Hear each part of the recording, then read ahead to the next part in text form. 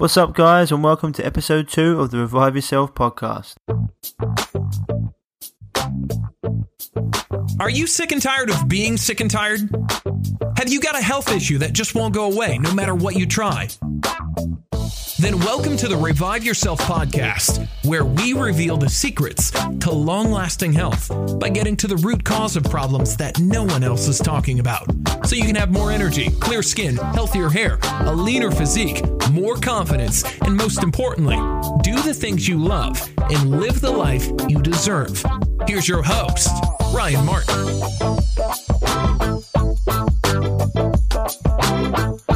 Hey guys, and welcome to episode 2 of the Revive Yourself podcast. So today's guest is Dr. John Bergman, all the way from California, and we cover such topics as cancer, Ebola, we look at Crohn's disease, vaccinations, pulmonary fibrosis. So we cover a broad spectrum of topics, and I'm sure you're going to learn a whole deal. So without further ado, here he is, and I hope you enjoy the show. Recorded. You're on Candy Camera. So I'm just here with Dr. John Bergman from California, who's been part of the alternative medicine world now for the last 18 years, roughly. Yeah, about that. Chiropractor, and has, well, in my opinion, is an absolute encyclopedia of knowledge that everyone could really benefit from listening to. Every time I've listened to him, he's reinforced some of the theories. Should I say that I know are true, and he's also enlightened me into broadening my horizons, which has always been fantastic. So, guys in England, you probably may not know so much of John. I heard him first on a podcast called Extreme Health Radio, and ever since I've been hooked to his YouTube channel. And he's got over 400 videos, I think it is now. Maybe five. Maybe 500 videos. And he's also got a very good website, www.ownersguide.com, where you can get all this information. I think it's for a small subscription. But I think the first 7 days are free. Is that correct? The first 7 days are free. It's Owner's-Guide. Right. And what's neat there is you can get all the handouts, flyers, everything. Fantastic. So, had a few questions, but generally, like anyone who's passionate about the work they do, you just got to wind John up and away he goes. So, was just currently, before we came on air, just before we started recording, talking about how, well, it was a bit on vaccines really, and about how I was actually questioned the other day, someone who said that, well, we don't have any of the diseases that we used to have, and quoted diphtheria, amongst others. I think it was smallpox, diphtheria, and get it up again, smallpox, tetanus, yellow fever, whooping cough, polio, measles, and then they told me I hope I never needed the vaccine, which I promptly told them I would never get. So just wanted to know your thoughts on that, John. What would you have said? Well, what's interesting is because they're living a myth, a delusion. When you look at this, just take smallpox, okay, for instance. In England, they when it was all the vogue to scratch the arm and put a live virus inside of the arm and walk around, Leicester, England, decided not to do it. So if you look in what they did, they had less death rate, they had almost no transmission of the smallpox, and they just cleaned up the sewers, they got fresh water, and they did it through infrastructure. And this has always been discounted because the diseases are not around anymore, not because of the vaccines, but because of infrastructure. And it's like, take tetanus. And this is a myth that you'll hear over and over and over again in the medical community. We're science-based. We're this. It's a vaccine-preventable disease. Well, not only is that foolish, but if you look in the 1800s, there were 200 deaths for every 100,000 wounds. In wounds, 200 people died of tetanus. In 1900, it went down to 41 deaths per 100,000 injuries. By 1940, so we're talking World War II here, it was 0.4 deaths for every 100,000 wounds. And now, the tetanus vaccine didn't come out until 1948. So you get this like delusion that it's a vaccine preventable disease when the vaccines did nothing. There's a really good video that just came out. It's called Trace Amounts. And it tells the story of a young, healthy guy that cut himself while he was gardening. And of course, he was thinking that the medical system is based in science. So he goes to the doctor, gets a tetanus shot, and has a massive autoimmune response to that. It just doesn't make any sense. When somebody talks about measles, that you had before the measles vaccine came out, and they're saying people are dying from the measles, run, panic. Well, you had one in New York recently, didn't you? It just doesn't make any sense because that's the whole thing. It's not none of the medical procedures are based in empowerment or to tell you that your body's intelligent, self-healing, self-regulating. It's all based in fear to guide that public into a medical procedure that could be toxic. You had a 46 times greater rate of dying of a congenital malformation than dying of the measles before the vaccine came out. Yeah. So the facts are completely not congruent with the delusion, that these prevent and save us. I'm pretty sure I've read in a journal somewhere that countries that didn't have the polio vaccine were cured of polio. They got rid of polio twice as fast as those that did have the vaccine. So, for me, vaccinations, I think a lot of people don't realise what even goes into a vaccination. You can just touch upon that. I'll say mercury and formaldehyde, etc.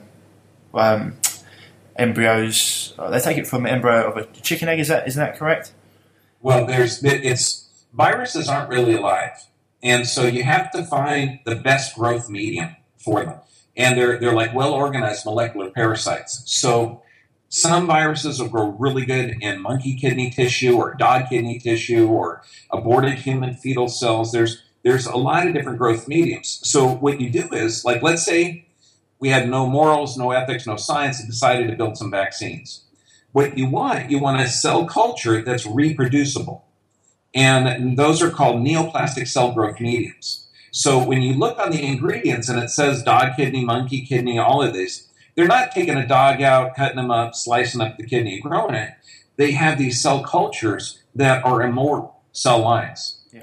And an immortal cell culture is also cancer cells because they don't die. They just keep reproducing. So you might be concerned that you're growing a vaccine or a medical therapy in a neoplastic cell growth medium or cancer cells and injecting it into people. So what diseases do we have today? Massive neurologic diseaes. And we're not just talking autism. Those guys are the walking dead. Well, what about the walking wounded? I think you said something like it would be... I think I remember hearing you say you think autistic children will outnumber non-autistic children in 2023? Yep, 2023. Yeah. If statistics don't change. Yeah. And it's mind-boggling because, there's a great study, I think it was out of the Journal of Toxicology, that compared 4 countries. It was comparing Australia, United Kingdom, United States, and Denmark, I think it was. But that all the rates of autism took a spike, and it was a similar spike on all 4 of those countries. And what was interesting is because there has to be an external environmental source because they're not drinking the same water or eating the same food. Genetics don't spike up like that. So they looked into the environmental cause, and sure enough, it has to be the vaccines. That's the only single consistent therapy, done in those countries. And then you start looking at the ingredients in the vaccines, and it's neurotoxic. Yeah, exactly. I would never, having been down that road and having know how ill and toxic it made me, I would never do it myself. It's up to other people to make their mind up, having listened to people like yourself. But it's not a road I want to go down. This is I remember, so the reason you said you generally, you got into what you do is you yourself had a car accident, yeah, that's correct? Oh, yeah, that's I was thrown into this. It was interesting before. I mean, I wasn't into flu shots or drugs or anything like that, but I just really didn't pay attention to it. Yeah. And then here I'm hit by a car, and I have both my legs broken, my sternum fractured, my skull fractured. And thank God, I mean, medical science, when it comes to emergency medicine, is the best in the world. Crisis care, yeah. But also, why? Because they're not trying to control symptoms, they're fixing a problem. And that's the big difference between if you're trying to control symptoms, the outcome is devastating. And that's why controlling symptoms like in cholesterol or blood pressure it doesn't make sense. But in emergency medicine, they're not trying to control symptoms, they're fixing stuff. Yeah.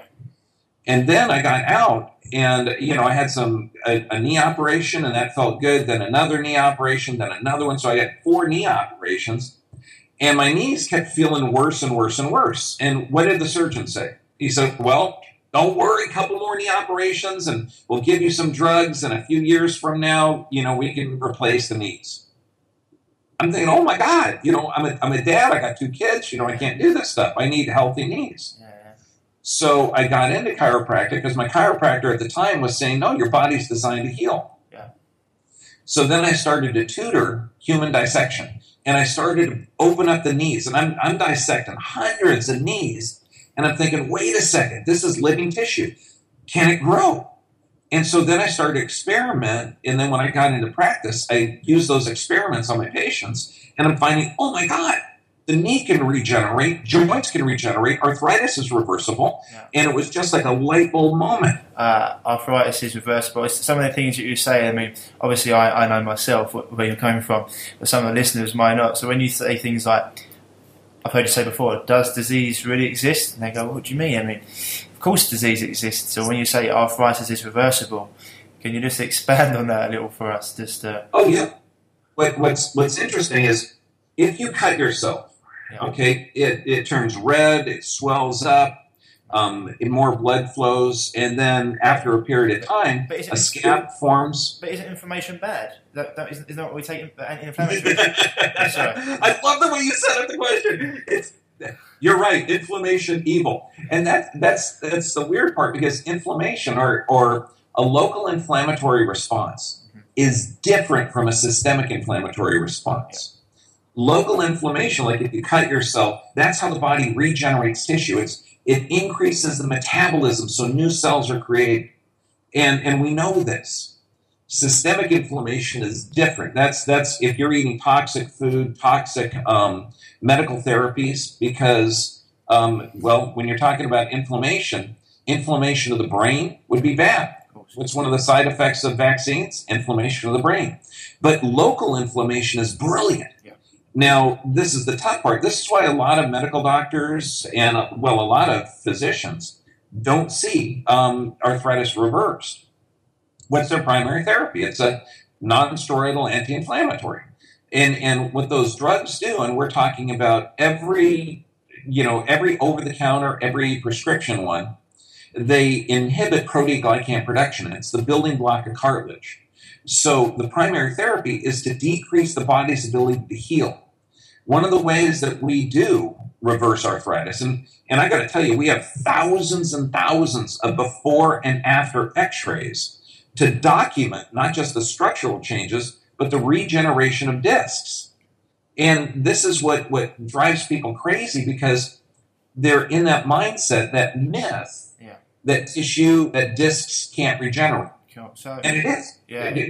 The communicating with surgeons is the toughest part. Because, I got an orthopedic surgeon, his hands were going up, and I had to explain to him, yes, we have to regenerate the discs in the neck. And he looked at me, what? And I said, well, is it living tissue or dead? He said, and he was stuttering, and I'm saying, look, are discs alive or are discs dead? And he said, well, they're alive. Now, so if they're alive, they have to take in nutrients, produce proteins, eliminate waste products. So if we can increase their metabolism, is it possible that they can regenerate? And I felt like I was beating him up, but he eventually agreed that it's alive and they should be able to regenerate. It's a hard one. Especially, from my point of view, I've had doctors come to me for help before, and people go, "Oh, doctors come to you? You're not a doctor." So, no, I'm not. That's why getting someone like you on here is great, because I haven't got a doctorate, but I've been doing what I do for about a decade now, and I know generally, you say all the theory in the world is great, but when you get the practical experience, nothing in my opinion beats that. But as you can say, it's very hard sometimes to.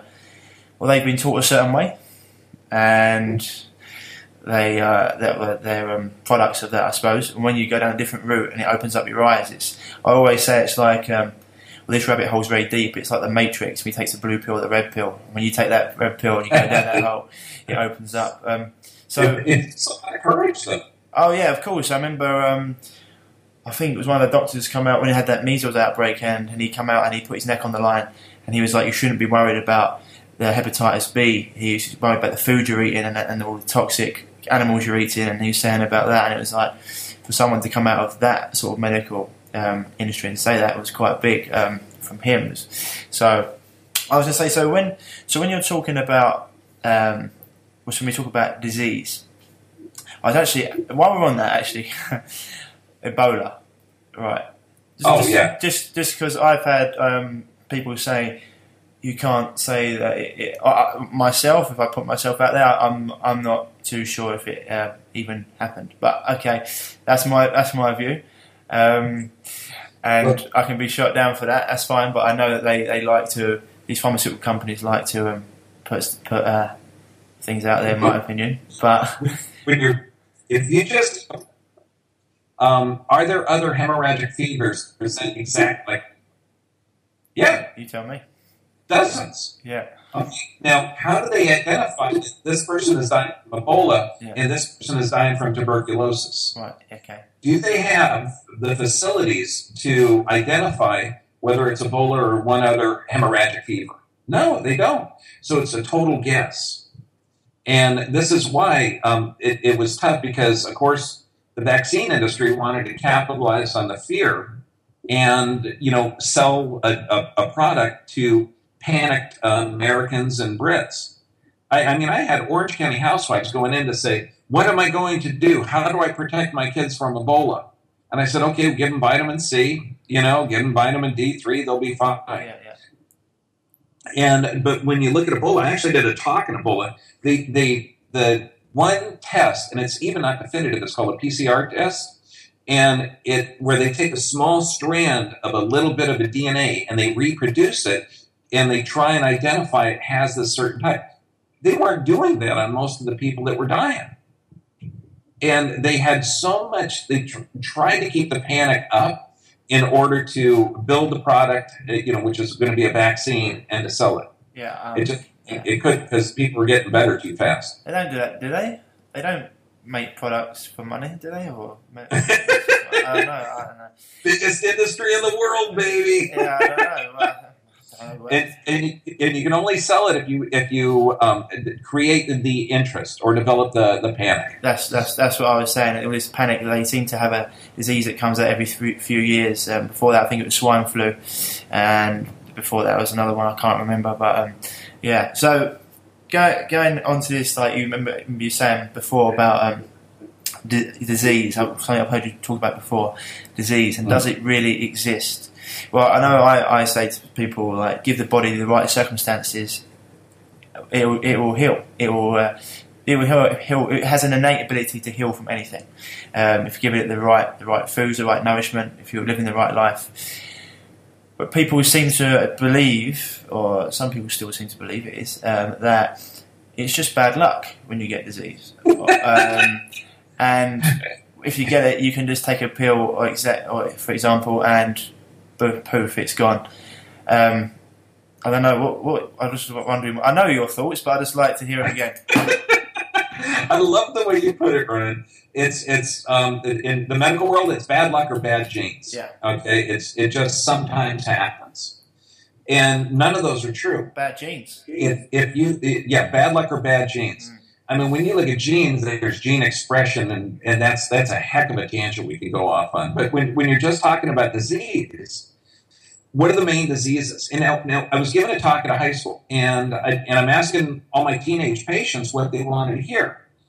And because I'm thinking girls and cars, and they wanted to find out about heart disease, cholesterol, diabetes. And I'm going, you're 15 years old. How could you possibly want to know about that? Because that's what their lives are being affected by. So, I mean, just take high cholesterol.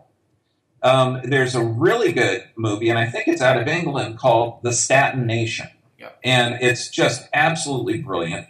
There's a number of other books called The Cholesterol Myth. Again, brilliant. So you actually have to do the research. But what you find out, high cholesterol is not a disease. It's an adaptation to environmental stimulus. Cholesterol, you make every glucocorticosteroid, minocorticosteroid, sex hormone, anti-inflammatory, everything. The building block cholesterol actually helps you fight cancer and helps you fight inflammation, and it doesn't clog arteries. So high cholesterol is not a disease. High blood pressure is not a disease. If you look at people in a gymnasium, when they're lifting, their face is red, they're straining and everything else, that's extremely high blood pressure.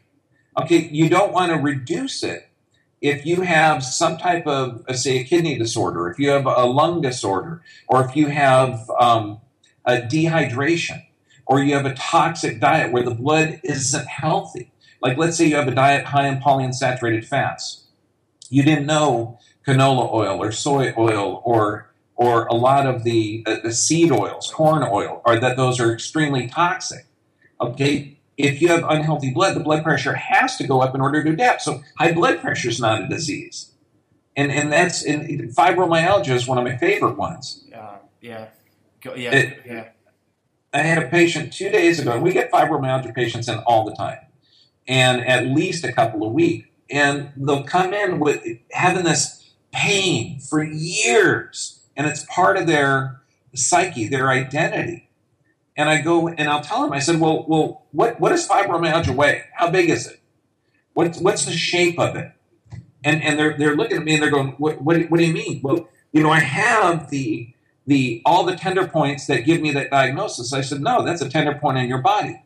Or could that be an adaptation to environmental stimulus? Could all diseases, be an adaptation, or most of the diseases? Ebola is different because there's actually a bug that causes a hemorrhagic fever. Yeah. But even then, it has to be expressed. Yeah. You have to have a weakened immune system in order for it to regenerate. Yeah. Healthy immune systems fight this stuff off. Yeah. That's the case. If you've got a healthy immune system, it's when you said about genetics versus genetic expression. That's something. I remember you talking about it when you said one of your patients come to you and I think they said, I've got heart disease in my family, and you said, okay, how many people have died of heart disease in your family? And they said, well, two people. And you said, okay, how many people haven't? And they were like, about 7. You were like, exactly, you don't have, it's not genetics, it's genetic expression. I think that's the thing where if you're living the right life and doing the right things, it's completely different to if you're eating those toxic foods and living that lifestyle. I mean, it's fun. It can be fun to live that way, but it doesn't end very, very well for most people. Talking about disease, if you're going on to... we'll hit the big one that gets thrown around because every advert you see on TV, wear the pink wristbands, go run a marathon. Probably everyone I think I know has had someone die from cancer. And I probably speak to quite a few doctors these days that have been curing cancer for years, but I say that quite reservedly because people say you can't cure cancer. They haven't been able to cure cancer. Thoughts? I mean, you must deal with a few people that come in to see you for this. Oh, all the time. All the time.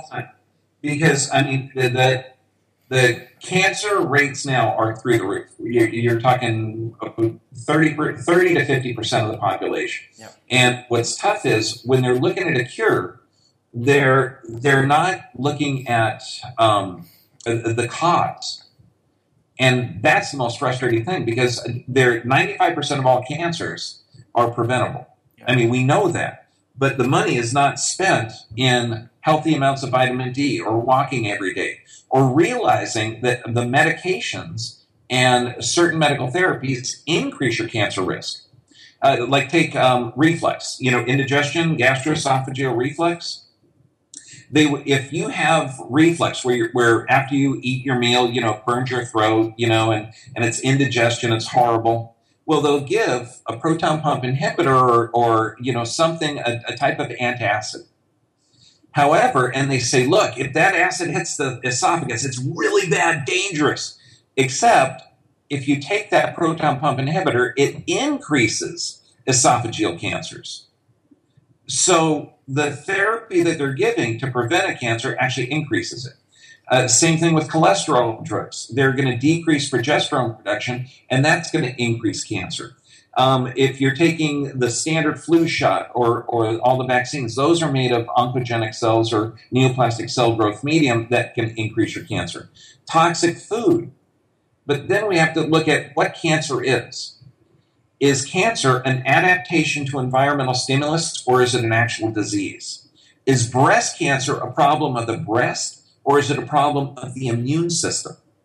Now this, because you can see little tiny brains that are listening to this, all of a sudden the brains start to expand and think, whoa, is cancer, are we being attacked by cancer? Or is it an intelligent adaptation to environmental stimulus? That it's actually a weakening in the immune system.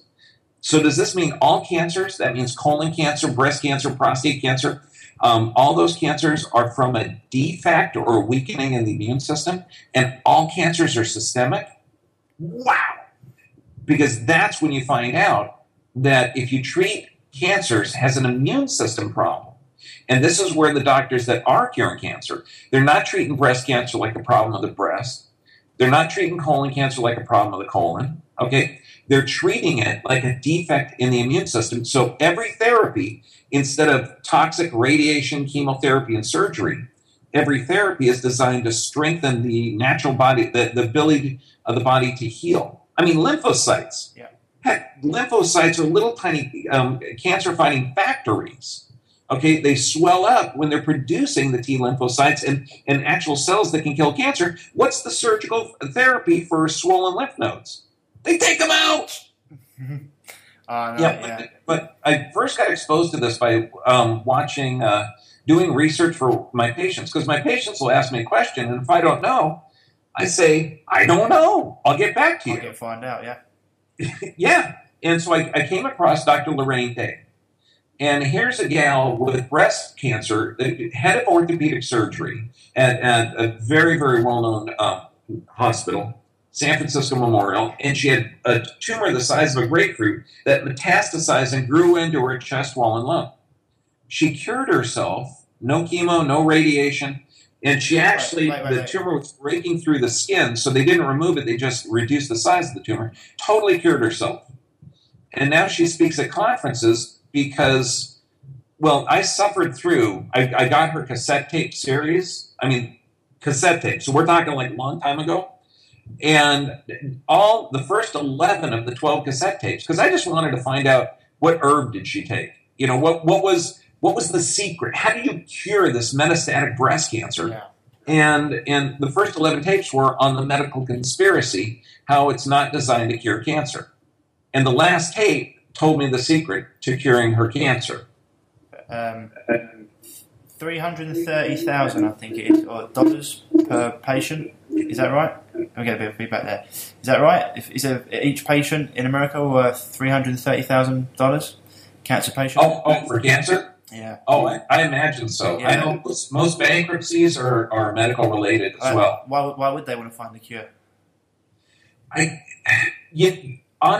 When you look at that, there's huge financial motivation. And they say that without the cancer therapies, most hospitals would close. So, but I'm thinking that the guys in the trenches, we got two choices: either they're ignorant or evil.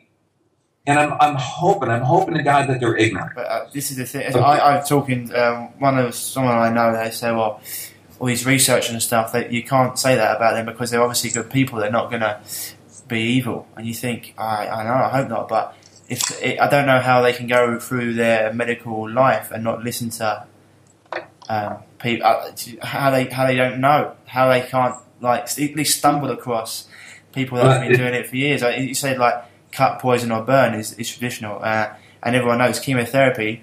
Most oncologists, 80% of oncologists asked, wouldn't take chemotherapy themselves. So yesterday, a patient gave me this article. Okay, and it's an article out of this doctor in Dr. Fata in Oak Park, Michigan, which is North America. He told hundreds of healthy people that they had cancer. Oh, yeah.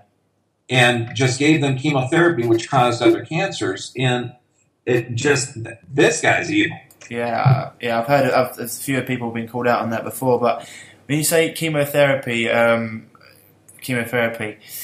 why? Well, you say you can give people cancer. Can you explain a little bit on that? Why? How does chemotherapy give people cancer? It's interesting. The way that the medical system views cancer, if the tumor gets smaller, they're winning the battle. If the tumor gets larger, they're losing the battle. But the tumor isn't cancer, is it? It's not. No, and that's it's weird because the real doctors that are actually curing cancer, they don't look at the tumor as the problem. The tumor is the result of the body's intelligent response to environmental stimulus. So the chemo or chemical therapy, they're trying to give you enough toxic chemicals to kill the cancer or kill the tumor without killing the patient. So you've got that balance of poison and this, but you're not going to strengthen an immune system by giving someone poison. And in fact, the result of chemotherapy caused so many deaths. They changed the rules of diagnosing a disease. If you were cancer-free for 5 years, you were considered cured. And it's like, what disease is that? I mean, you don't have high blood pressure for 5 years, you're cured of high blood pressure? I mean, there's no disease like that in the world that you have a timeline. I think the cure rate went up because they moved it down to 4 years. Oh, they did? Yeah, I think so, yeah. I Good. think they're like, the cure rate's gone up. They moved the admission rate to 4 years. A couple of months would be great. Yeah. I've spoken at the Cancer Control Conference before, and these are cancer doctors from around the world that are actually curing cancer. Yeah. And it's interesting. There's one doc out of Israel we're talking multiple studies where they're using heat therapy and cancer typically dies at around 107 degrees, and normal cells aren't harmed at those. So they'll heat up local tissue. And then they all strengthen the immune system. And they're going to do chemotherapy, but with chemicals that aren't toxic. They'll do high-dose vitamin C. They'll do ozone therapy. They'll do baking soda or sodium bicarbonate therapy. They're using all of these systems to alkalinize the body to strengthen the immune system, and then it goes away. And then no one's paying attention to, like, if you have tumors on the left breast area, just taking breast cancer, as opposed to tumors on the right. Why are over 80% of the breast tumors on the left side? Well, when you realize that the lymph, which is like the sewer system of the body for the gut, drains to the upper left quadrant. Okay, so does that mean that if that person had antibiotics, which cause leaky gut or poisonous molds, and every time you take an antibiotic, it increases your risk of cancer, typically breast cancer? And of course, in the medical world, they say, we don't know why, but antibiotics are life-saving. Okay, well, I'll tell you why. You take a poisonous mold, it causes leaky gut, the lymph for the gut drains to the upper left. So this means toxic food and toxic medical therapies are going to increase lymph drainage, and that lymph drainage up in this area are going to deposit toxins. The body's going to wall off those toxins using a thing called a tumor. I mean, it's like, duh. If you get into antibiotics, that's another. You say you put at that thread, and that goes into an even bigger hole. I think. I remember someone saying, I think I can't remember, antibiotics or obviously when you take antibiotics, it completely destroys all your gut flora. And as we know, well, as you and I know, people out there will know, I think all health and disease starts in the gut. Well, so a lot. And your gut's your enteric nervous system. So when you're taking antibiotics and they're wiping out your gut flora, it can lead to some devastating effects. And just, I mean, you. So, for example, if your patients have taken antibiotics, or if they're on medication, do you tell them to come off, or how do you go about that? This is brilliant. I just had a discussion with another chiropractor on how you communicate this, because it's illegal in America for a chiropractor to say stop your medications. Yeah. It's also illegal for a medical doctor to say you can't have chiropractic therapy. Right. So we have this line in the sand. And this is a way to communicate and to break that pattern mindset, because if you're taking a bottle of drugs and you're taking that pill, you think in your mind that pill is either keeping you alive or giving you some benefit. Okay? And this is the mindset of people that will take the cholesterol, antidepressant, antacid, whatever the heck the drug is. Yeah. So what I tell them is sick people need drugs. Yeah. Okay, now if you give a healthy person those drugs, it makes them sick.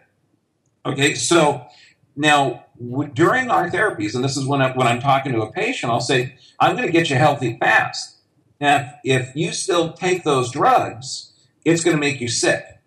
So we're going to have a dialogue with the guy that gave you the drugs. I never call them doctors, because I think anybody that's just drug and symptoms is an absolute idiot. Just quickly on that, I'd say, like, going back to if you look at the word doctor, it comes from the term teacher, and that's where I'd say a lot of these doctors, I go into a doctor's surgery. I haven't been in one for about 8 years, but if you did, I've never really got taught anything. They would just throw pills at me. So sorry, carry on. And I say people like yourself, you're teaching. That's the great thing about this. And God bless you, man. This is why this type of program is essential, because people need to take the responsibility of learning how this stuff works on their own, because the doctors aren't looking at it. I had a discussion a few weeks ago with a group of medical doctors and physicians' assistants, and I'm talking to them about what the cause is, and we were talking about blood pressure. And I said, well, what's the cause? He said, we know the cause. It's idiopathic. And he said it with this like arrogant tone. And I said, idiopathic is the root word idiot. It means you haven't a frigging clue. He says, no, it's idiopathic. And I'm going, well, why don't you take it one step further and ask the person if they're drinking enough water, if their diet is high in polyunsaturated fats, what their stress levels like, if they're breathing correctly. I mean, look at all the things that'll raise blood pressure. And he says, no, the diuretic beta blocker or ACE inhibitor therapy has been used for decades, and it's very effective in controlling blood pressure. I'm going, my God, man, it's like talking to a drone that doesn't understand that the body is self-regulating and self-healing. But people want to. It's like you've taken the drug and the blood pressure's come down. So it's working, isn't it? I'm being cured. I'm being. But that's where people say, well, I haven't got blood pressure anymore. That's what they say. The easiest one to get people off of is blood pressure. Okay, because when I tell them sick people need drugs, as we get your body healthy, if you keep taking the drugs, it's going to make you sick. I sent them home with a blood pressure checker, and I said, okay, check it tomorrow, and I show them how to check it. You got to deep breathe for 10 minutes. Your arms got to be level. You don't put a thing because you don't use a blood pressure on your arm. You don't use. Oh yeah. They've got a wrist blood pressure, an arm blood pressure checker. All of them are automatic. It's fantastic. Okay, but to explain to them, I say, okay, do you want to take blood pressure when you're hiking upstairs? Oh no. Do you want to take it while you're bike riding? Oh no. And I said, so what you're telling me is that your blood pressure is going to go up and down depending on the need. And they'll say, of course. So in order to get a consistent reading, you need to be in a consistent metabolic state. Just talking about blood pressure. So sit down with your arm level with your heart, deep breathe correctly for 10 minutes. Okay, then you take it. And what do 100% of the people say? Wow, it's too low. Good. Call the guy that gave you the drugs, tell him it's too low, and ask him. And the people typically, either they don't call the guy, they start self-experimenting. If they do call the drug guy, he'll say, okay, reduce it in half, but don't stop it. It's vital. It's keeping you alive. Fear. Listen to me. Shut up. Take the drugs. It's worked for decades, if not centuries. Fear is a great motivator. You say things, but if I don't take them, then I might die. And you're like, well, Yeah, you might walk across the road and get hit by a bus, but I'm coming from a point of the whole drug therapy is based on a theory of homeostasis, that all bodies are supposed to maintain one level, and that's the whole thing. So they're going to give you a chemical to bring it down. Peter Sterling at a Cambridge University, okay, and he wrote a brilliant article. Oh my God, this is like goosebumps stuff. It's called Principles of Allostasis. And Peter Sterling, Cambridge University. I mean, the title is huge, but he writes about allostasis, this is going to take not medicine, because it's not medical care. Okay, it's health care. Okay, that's why I'm not alternative or complementary. I'm health care. Yeah. When you look at this, allostasis means the body is constantly changing its physiology in order to adapt. So your physiology is going to be completely different than mine. And my physiology is going to change throughout the day. So for me to go to a healthcare professional and they measure my vital signs and they try and bring my vital signs using a chemical to match that of what they think should be in a chart is foolish. The new healthcare system is going to be adaptive. They're going to say, look, this is what your system is now. Your body is actually in an extremely stressed state, and if you remain this way, you're going to break down and have disease. These are the therapies that you can do to find those physical, chemical, or emotional stressors, and we're going to maintain your health. That's it. No one's going to check blood pressure, cholesterol, or anything else and give you a chemical to reduce it. That's not going to be the healthcare of the future. No, I mean, as you said, we're all unique, so how can we all have the same vital statistics? It's probably why I've got the size 10 feet and you've got the size 8 or 9, for example. Like, everyone's different, so giving people blanket prescriptions, I mean, it just doesn't work. But in my opinion, I say it doesn't work. In my opinion, it doesn't work. Before we say anything, I don't want to get called out or anything. No. That's the cool part. It does. The drugs do work. Okay, the drugs do work. Yeah. And the British Medical Journal did a great study on diabetes. Yeah. Okay, metformin and glucophage, the drugs they take to lower blood sugar in type 2 diabetes, does lower it. Yeah. But insulin levels remain high, and it's the insulin that kills you. So if you take a drug to lower blood glucose, your death rates increase. It's a lot easier to take a drug, though, isn't it, than get your diet right? So that's why people, I think, would you say most people that they're just live in a certain way until the pain becomes more than the pain of change. That's generally what happens. People. Well, yeah. Absolutely. Yeah. Well said. Yeah. So I've got a couple of questions that I had from people who wanted to know. Actually, speaking to a girl 2 days ago who come to me for advice. She had Crohn's. She's got Crohn's disease, and she's gone to see the doctor, and they've said, well, medications we've given you haven't worked. She's on she's been on steroids. She's been on other medication, and they want an operation to cut away her stomach. And they say if she doesn't have this, then she could have bowel cancer in 10 years. I gave her my opinion. I'd just like to throw it into your court and see what you'd say to that. The most frustrating thing with Crohn's disease or ulcerative colitis or irritable bowel syndrome, all of those bowel disorders are inflammatory bowel conditions. Inflammation is how the body heals itself, and the drug therapies that they do absolutely will not help, and they will lead to cancers. Because what drugs do they give for Crohn's disease? They'll give an anti-inflammatory to make the patient comfortable. They'll give a steroid, which really shrinks the inflammation. Okay, but the steroid weakens the immune system, and you still got these holes in the intestinal tract. You've got to heal the intestinal tract. When you look at the natural health websites, universally they talk about the inflammatory bowel diseases, ulcerative colitis, Crohn's, all healing in 30 to 45 days. You look at the medical sites, they all say drug therapy, surgery, that's it, incurable, lifetime illness.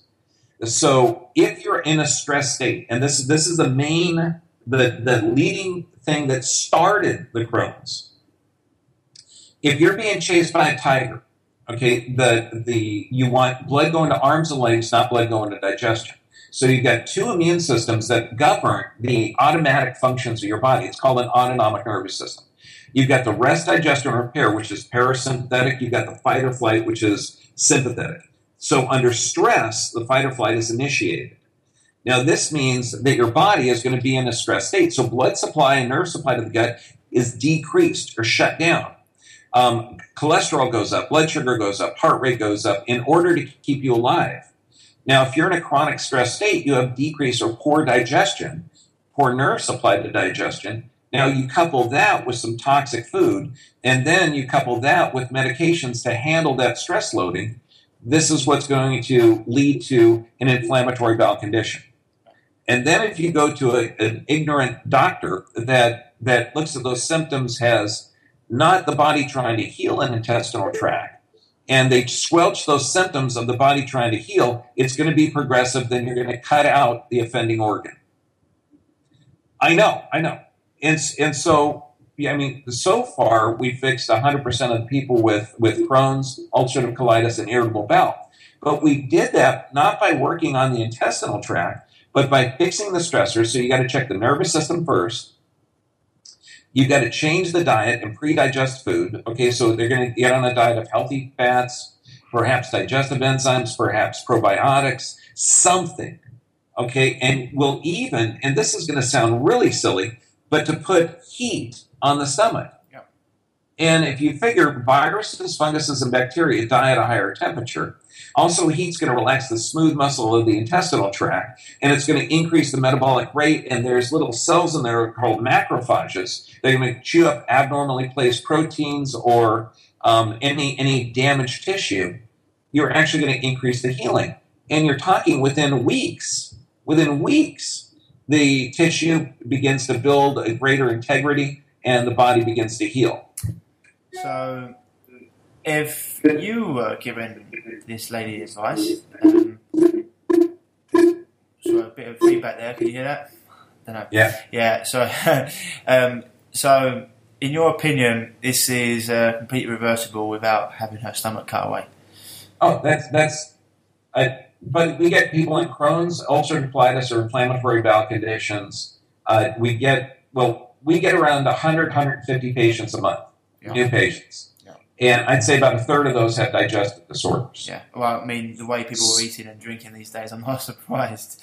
Oh, yeah. I mean, our food in America is way more toxic than your food. Yeah. Well, yeah. I think our countries are in bed with each other, so it's getting that way. Yeah. And the other question I had was from someone whose mum, unfortunately, she died, but it was from pulmonary fibrosis. If I can even speak today, and just wondering your thoughts on that.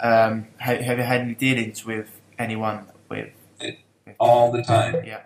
Well, pulmonary fibrosis, you're talking the chronic obstructive pulmonary diseases, a lot of pulmonary conditions. When you look at fibrosis, what that is there's damage to the lung tissue, and then the body, since there's less surface, the body forms these fibrous lesions to protect it because the lungs are full of blood. Yeah. And if there's any damage to the lung tissue, the body's going to lay down extra tissue to protect that area. The problem is that extra tissue doesn't allow for a good oxygen transfer. Okay, so the primary pathogen is going to be either poor digestion or high stress or toxic environmental influence. So you can get pulmonary fibrosis from working in an asbestos factory or working in a dusty environment or anything that you're breathing in that's damaging the lung tissue, smoking, anything like that. You can also get it from poor digestion because your body is alive because you take proteins, break them to amino acids, fats to fatty acids, and carbohydrates to usable sugars. If your digestion is poor, then you lose the ability to regenerate. Like you may have heard of scurvy. Yeah. Okay. So scurvy is lack of tissue integrity. And these people would have bleeding, bruising, teeth would fall out, everything. So if she's suffering from a vitamin deficiency, and then that can cause a weakening of the tissue, and the body's going to lay down extra tissue such as scar tissue in order to protect it. So pulmonary fibrosis you have to look at the nervous system, the same three stressors, physical, chemical, and emotional stress, and you have to increase digestion and increase the tissue regeneration. And this is where the medical system forgets that the body is in a constant state of regeneration. And I don't care if you're 10 years old or 90 years old, your body is still regenerating the tissue. And your body regenerates that tissue through consistent metabolic responses. So you got to always check the nervous system, always check nutrition. You may have to detox the system, but the body is designed to be healthy. Yeah. It's not designed to be sick. No. So pulmonary fibrosis, if you catch it in time, the body can still regenerate lung tissue. Yeah, definitely. You say it's similar to, you look at all the body at disease or the body at disease, it's a systematic approach, as you say, looking at it holistically, and rather than, I've heard you say it before, and it's an analogy that I've used quite a lot. You see the light on the dashboard come up on your car, and where they like to just smash that light out and say, well, you're fixed. The root of the problem is still there. So when people are looking at healing or getting healthy again, as you said, I say alternative medicine, and I say alternative because conventional, even though it's not conventional, it wasn't conventional, I should say. I say that because people now, some people think the way that I talk, or I've seen people on your site. The guy's a quack. It's madness. It's this. It's the other. So I say alternative, but when did natural become the alternative? That's something that I'd actually like to put. And just the one last thing I'd actually like to put to you was with things like superfoods, etc. Where do you stand on these in terms of helping your body regenerate, nutritionally, giving your body all the vitamins, minerals, phytonutrients it needs? Are they essential for people? It's absolutely essential. Particularly when you look at soil today, soil is being depleted of minerals. So this means everybody on the planet is going to need a mineral supplement. And giving the extra toxins that we have, most of your nutrients should be gotten from whole food sources. But since we're under such an assault, okay, like let's say if you're living in the northern hemisphere, you're going to absolutely need to supplement with vitamin D3. This is why the cultures used to use a lot of fatty fish, and that's where they would get the vitamin A and vitamin D. Yeah. So if you're not eating a consistent amount of fatty fish, then you're going to have some type of deficiency. Yeah. However, fish are now starting to become toxic from the amount of toxins that are being dumped in the ocean.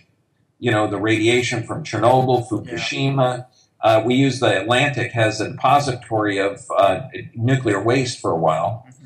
So it's hard to get healthy animal sources, okay? And when you do find it, you absolutely have to supplement. Yeah. So the superfoods are essential for reversing certain diseases. But, everybody's going to need an iodine supplement. Ancient Purities in England is like one of the best ones that I've seen. Yeah. That's where we get our iodine supplements. But you're going to need omega-3 as well, whether it's plant-based or animal-based. You're going to need mineral supplements, and vitamin C is going to be essential because that's one of the vitamins that you can't supplement with. Yeah, it's needed. In today's society, absolutely. Yeah, you said about the soil being depleted as well. Things like zinc, magnesium. I always say people definitely need them in their diet. Most people you see zinc and magnesium massively deficient, and going on to because of the food, so it's not as nutritious as it should be or it was. These things, in my opinion, are absolutely vital. I know you've got some good guys over in America making things like. Living fuel. I mean, as products go, I don't think much gets much better than that in terms of their or even as you said, GMO, irradiation, stuff like that. People will need to look into that, because where you're getting your food from and the sources, because if you're not eating organic, in my opinion, you're sort of toxifying your system all the time. Well, you're not sort of, you are toxifying your system all the time. So anyway, it's been great talking to you. I'm sure you're extremely busy, so I'll let you go now. But thank you very much, Dr. John Bergman, for coming on and having a chat with me. There's loads. That's all right. There's loads more I wanted to ask, but I will leave it for another day. Maybe we can get on another call. Buddy, invite me back anytime. Yeah. This is fun. We got to get this information out. Yeah. So thank you so much for inviting me on. Because I mean, honestly, if one person gets this information and their life has been saved or changed, dude, what a good hour. Or it takes one. That's all it takes, one person. Yeah, and people can go onto a YouTube channel, or I said before, www.ownersguide.com if you want to find out more about John himself and listen to him speak, which I suggest you do. And otherwise, it's been great, John. Thank you very much, and speak to you soon. Thank you, man. Have a great day. And you. Thank you. Bye-bye, John. So, guys, there we have it. What did you think of that? We covered a lot of different topics there, and I'm sure you learned a whole lot that you didn't know about. So, as always, if you want to find or listen to John, just go and find him at www.owners-guide.com, or I think it's the Bergman Chiropractic clinic. If you type it into Google and you'll find him. And as always, if you are going through your own health issues and you'd like some help, then head on over to www.reviveyourself.co and pick up your free guide, your free Healing Health Paradigm Guide today. And also, as I always say, if there's some more pressing issues that you've really been struggling with and you'd like help with, then just go to reviveyourself.co/contact and send me a message, and we can schedule a call to delve into how we can help you, and we'll just take it from there. And always, I've got loads of free articles on there for you to read, guys. I'm going to keep the podcast coming because I know how valuable they've been to me, listening to other people's podcasts, and I know they're going to be to you. So the next interview is going to be with Karen Thomas, and it's going to be how she healed her son of autism naturally, and it's going to be a great listen for you guys out there. Autism is one of the most fast growing problems today, and is it linked to vaccinations? Well, my opinion is yes, and it's no coincidence that all these diseases that weren't around or literally unheard of back in just a few years ago, even the 1940s, are now extremely prominent. So that's coming up for you guys, which is going to be a great show. So as I mentioned, you need any help, head on over to www.reviveyourself.co and look around there. Otherwise, guys, stay tuned for episode 3. It's going to be a great one. Stay happy, stay healthy, and I'll speak to you soon. If you're struggling with gut issues, such as gas, bloating, constipation, diarrhea, indigestion, heartburn, and want to finally be able to eat the foods you love without the crippling after effects, then don't forget to head over to reviveyourself.co and pick up your free copy of the Healing Health Paradigm today.